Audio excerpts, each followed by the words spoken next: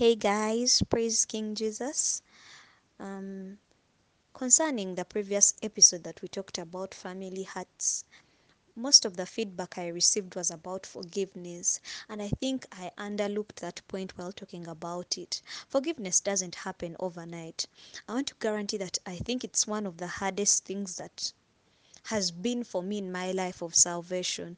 It's the hardest thing for me to do. It has been in the previous past, because I remember the first time I fasted 40 days, I was asking God to forgive, because for me, the person I had to forgive, I loved them so much, and um, this person didn't say sorry. And forgiving someone who hurt you but they don't even know that they hurt you, and you have to forgive them and they are repeating something over and over again. That was the kind of forgiveness I had to deal with. So I'm sorry if I made it look like it's something you're supposed to make up your mind one day and it happens overnight and you forgive and even forget. No, that's not how it happens. It's a process, a tough one, but it's a very good decision. Why? Because when we look at salvation, salvation comes from forgiveness.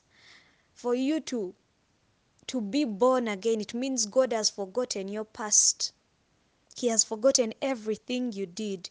You people, God is so forgiving. He's so patient. He's so kind. There are times I look at the things I did while I was still in the world and I even feel terrified, and I get goosebumps and I'm like, oh my God, how are you watching me doing that and you kept quiet? Because Psalms 50, I think it's chapter 50, verse 21 says, you did all that and I kept quiet, and you thought we were equal. Indeed, there were times I did some wrong things and I'm like, but if God is not fine with this, why doesn't he do anything about it? Why does, you know and there are times I look back and I'm even terrified and I'm like, God, you're so patient. Like, how did I do this and you just kept quiet? So, salvation is all about God forgiving us, because none of us is perfect. We have sinned. There was one time the devil was tricking me into thinking God is a bad person, because I was thinking, look at this Bible. Everyone seems to have done wrong or have fallen short of God's glory apart from Jesus Christ. And remember, I had this knowledge that our life is already planned out by God. So, as if it's happening intentionally, as if that's how He planned it and He wanted it to be. But then I thank God, as my mind was really pondering about that issue, then the Holy Spirit told me, as much as everyone in the Bible, all of us have sinned, is there a sin that God is not willing to forgive? Then I looked at Abraham. He fornicated. Actually, it was adultery. He slept with Hagar. Then I looked at Moses. For him, it was even murder. But God forgave him and gave him a new beginning. I looked at David. On top of adultery, he also shed some innocent blood. Then I looked at Abraham, Moses. I looked at Noah. In the at the start of Noah's story, God destroyed the earth because everyone was a sinner, and only Noah was righteous before God. But then later on, he got drunk, he slept with his kids, and I'm like, oh God. So the secret is, it's the devil who drives us into temptation. But because God is so loving and merciful, there is no sin he cannot forgive. That is the beauty of all this, is that we are weak, but God is willing to forgive us. Anyway, now that brings us to the point of forgiving our family members. um why God wants you to forgive these people who have hurt you, who may be the cause of the divorce, the separation, the fighting, the physical abuse, the drug abuse. One parent is taking alcohol and beating up the other, who may be the cause of why you're living with a single parent, or one parent abandoned you, or even death of a loved one. Isaiah chapter 43 verse 18 says, forget the former things, do not dwell on the past. See, I am doing a new thing. Now it springs up. Do you not perceive it? If you want God to do something new, his condition is forget the past. Forget what they did to you. Forgive them. You can't obviously forget without, you require to forgive. So as I was scrolling through my Bible, the Holy Spirit showed me this man called David. I think he's the perfect example of someone who forgave. And it came so naturally to him. Why did it come naturally to David? Here in. No, let me first read for you. Let me first tell you briefly about David's story. So, David, after killing Goliath, the women started praising David. Women are so good at these things. So they were singing for him. Saul has killed thousands, David has killed tens of thousands. So Saul got jealous, and jealousy is a very bad thing. He started haunting David to kill him because he knew he had been anointed by God and was going to be the next king. No one wants to lose their position, I'm telling you. So Saul kept on haunting David, trying to kill him. There was a time he threw his spear at him twice. So, I don't know what is so big for you that you're failing to forgive that person who hasn't yet even attempted to kill you. Okay, maybe they have. Maybe they've sent you witchcraft. Maybe those people have tried to poison you.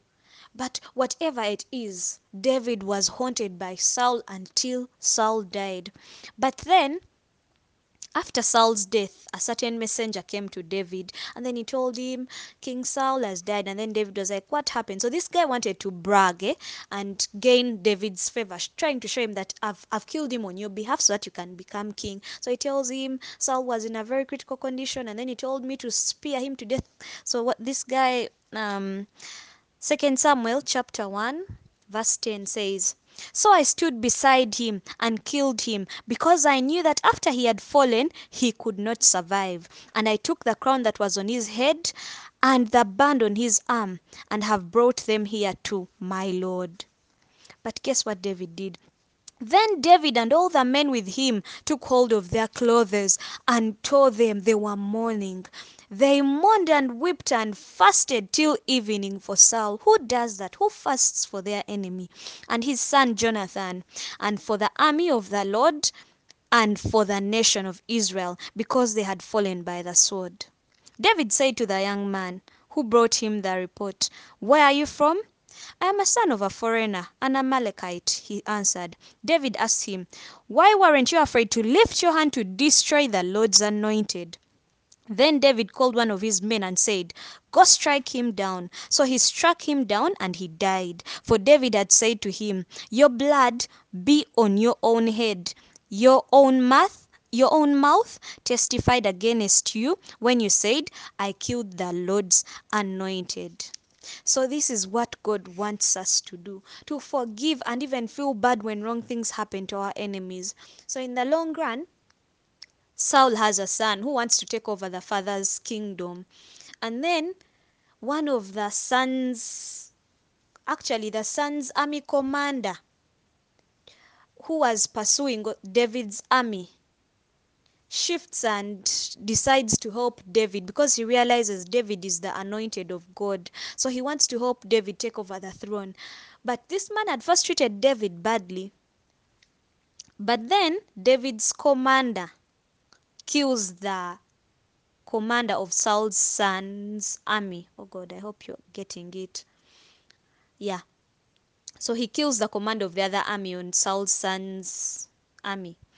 And then listen to what David says when he finds out. This is 2 Samuel chapter 3 verse 28. It says, later when David heard about this, he said, I and my kingdom are forever innocent before the Lord concerning the blood of Abner, son of Ner. May his blood fall on the head of Joab and on his whole family. So he put some curses. Remember, Joab, the one he's cursing, is the commander of his army. But this guy would never revenge. He hated revenge. Joab and his brother Abishai murdered Abner because he had killed their brother Asahel in the battle of Gibeon. And then verse 38 says, the king said to his men, do you not realize that a commander and a great man has fallen in Israel this day? And today, though I am the anointed king, I am weak. And these sons of Zeruiah are too strong for me. May the Lord repay the evildoer according to his evil deeds. David would never revenge, he would always leave revenge to God, however bad what you've done to him is. So, after that, this son of Saul remains alive. And then some other two men think what is going to make David happy is killing the son of Saul because he was now his rival. They were both competing for the kingdom. So these two guys were also now in Saul's army, and so they kill the son to Saul, and then they cut off his head and bring it to David. Think they're going to make him happy because now, guess what? The kingdom is yours. But that's not how we get things in the kingdom of God. You let God fight your battles. You do not achieve a position by forging words about someone or spreading rumors. Even if something is right and someone really did something wrong, do not do that because they hurt you in the past. So, Second Samuel chapter 4 verse 9 says, David answered Rechab and his brother Baanah. These were the ones who had brought the head. The sons of Rimmon the Beerothite. As surely as the Lord lives, who has delivered me out of every trouble. You see, because he trusted God with all his problems. When someone told me Saul is dead and thought he was bringing good news, I seized him and put him to death in Ziklag. That was the reward I gave him for his news. How much more when wicked men have killed an innocent man in his own house and on his own bed. This man wasn't innocent, he was pursuing David. But should I not now demand his blood from your hand and rid the earth of you? So David gave an order to his men, and they killed him. They cut off their hands and feet and hung the bodies by the pool of Hebron.